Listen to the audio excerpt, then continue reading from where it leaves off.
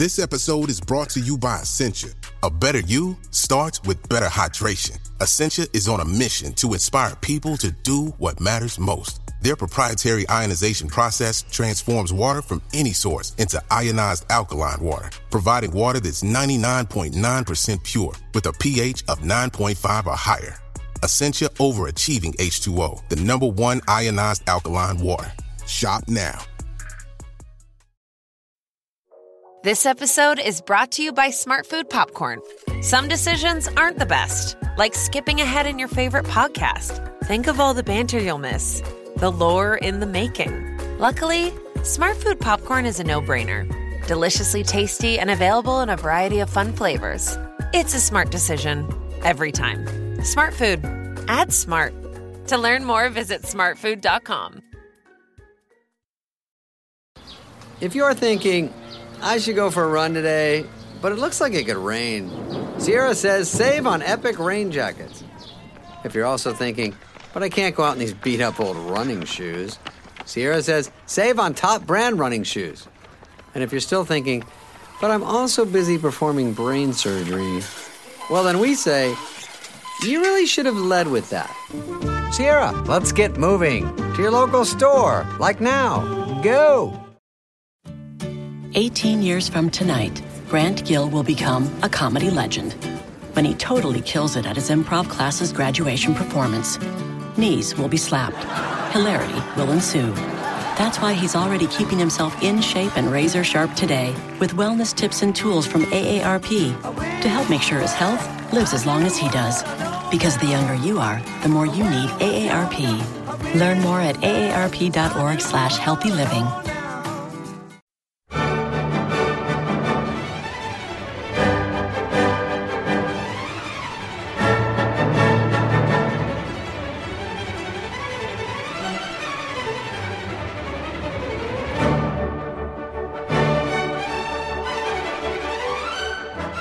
Hello, I'm Oliver Condit, the editor of BBC Music Magazine, and welcome to the BBC Music Podcast. You can buy a copy of the magazine at your local newsagents or download our app to your iPad, Kindle Fire or Android tablet.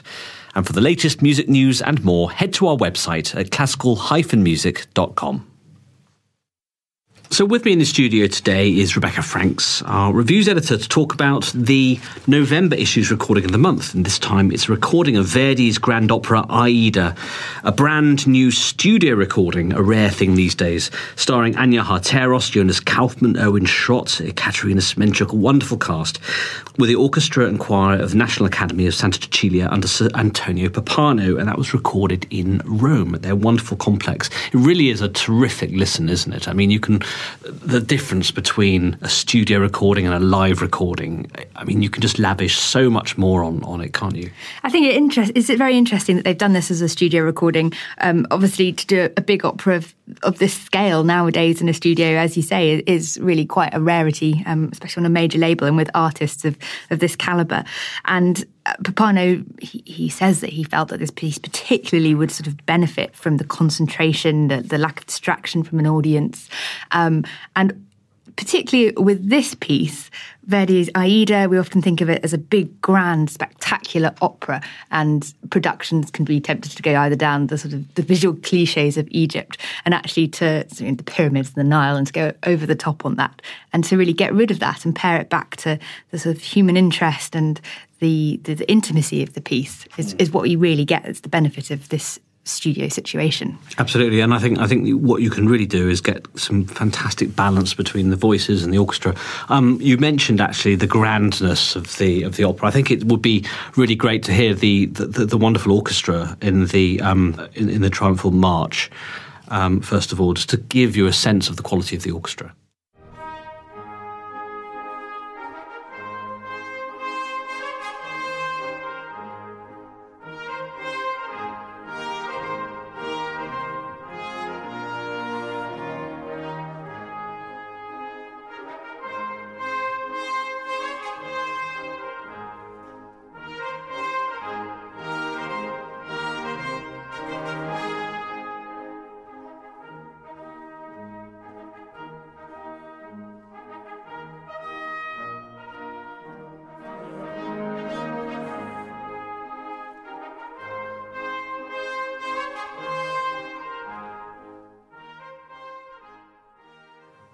So that was the Grand March from Verdi's Aida. As you said before, this recording really shows the grandness and the intimacy of Verdi's opera, and I think that the track we're going to hear, Celeste Aida, sung by Jonas Kaufmann, shows the other side of this recording as well.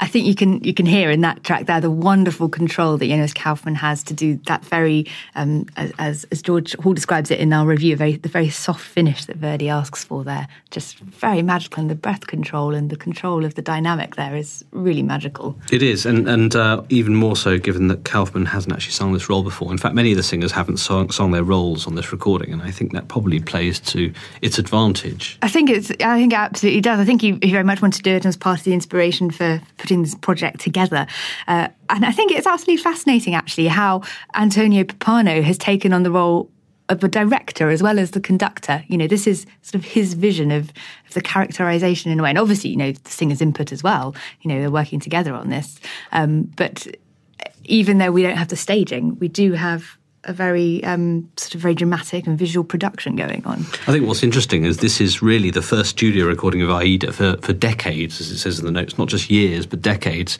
Everyone has a sort of a favourite recording. Well, a lot of collectors have a favourite recording of Aida, but to actually pick one out that has had so much care and attention done on it in today's, where we get 300 recordings delivered to the office every single month, actually not to have studio recording operas these days. It's quite strange, and actually to have one is a real treat, and it seems very odd. It does. I mean, there was a real sense of excitement around the recording. You know, when you hear it's going to happen and then talk about it from the record label, but none of it has been hype, because actually, you know, this has been really acclaimed, and it is a fantastic recording, and it's a real luxury cast you have here that it would be.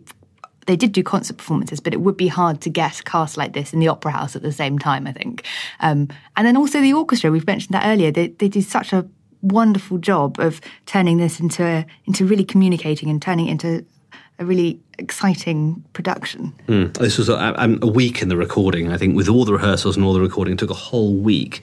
And a lot of discs are having to be produced in a day these days, you know, very much on a shoestring. So actually to have that time is just wonderful. And the results just speak for themselves, I think. They do, and I think Pappano went through very carefully with the orchestra, sort of, you know, describing what was happening and what they needed to be thinking about in each instance, so it becomes this very coherent vision as well.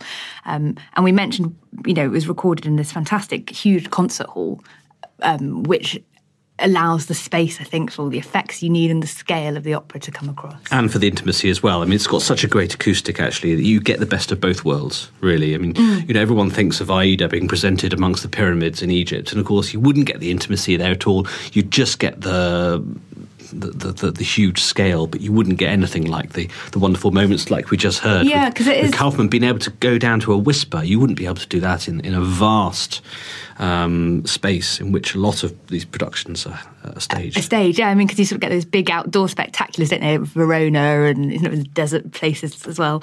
But yes, I think here actually it is the intimacy that comes out, and the sort of soliloquies that Verdi writes, and the smaller ensemble numbers. And talking about the large ensemble numbers, I think the track we're going to hear next, I think really shows how wonderful the ensemble work is, and the balance between the orchestra and the voices, and, you know, again, the musicianship that really seeps through, and the spontaneity. You know, again, these people haven't sung these roles before, so this is real fresh musicianship. Yes, yeah. And actually, I think as well, this track kind of captures the excitement and the thrill of this opera, which is actually one of the things I loved about this recording, is that actually you'd sit and listen, and it was just so exciting and thrilling. And it was one of those ones that makes you go, oh, this is why opera, and this is why Verdi is great. So this is the Gloria all'Egitto from Act 2, Scene 2 of Verdi's Aida.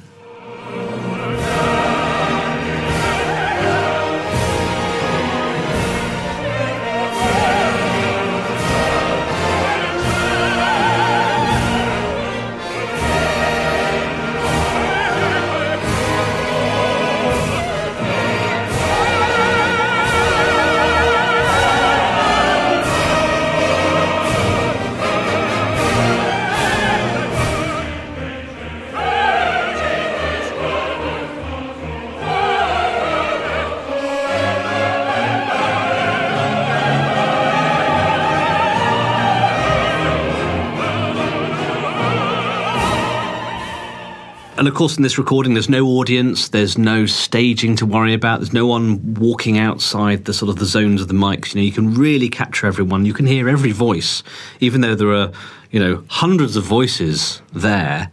You can hear every single line very clearly, and it's spine-tingling. I think it's utterly fantastic. As I say, it just brings a smile to my face. I think it'd be nice to hear a bit of Anya Hateros singing the role of Aida, actually, such a crucial, of course, title role in this sort of love triangle of Radames, Aida and Amneris. So shall we hear a clip from her singing O Patria Mia from Act 3 of Aida?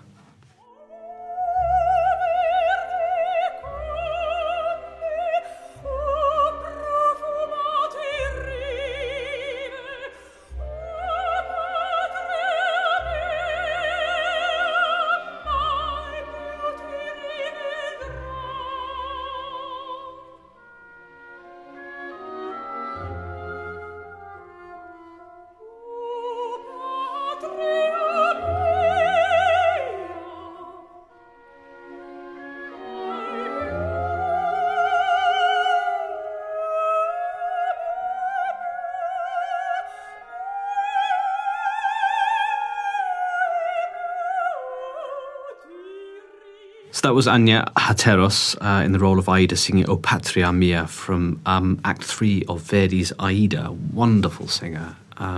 Very beautiful, beautiful tone there. And the orchestral accompaniment, just so sensitive and sensitive to her lines and the direction of her phrasing. Because that bit is very sort of spare bit of writing, isn't it? Yet it's packed with emotion. It's so expressive. And again, George Hall in the review kind of mentions how Anya Hateros can kind of highlight the three-dimensional portrayal of Aida. And I think that's another real sort of strength of the recording. Yeah, there's a real narrative flow to it, actually. I really get that sense. I agree.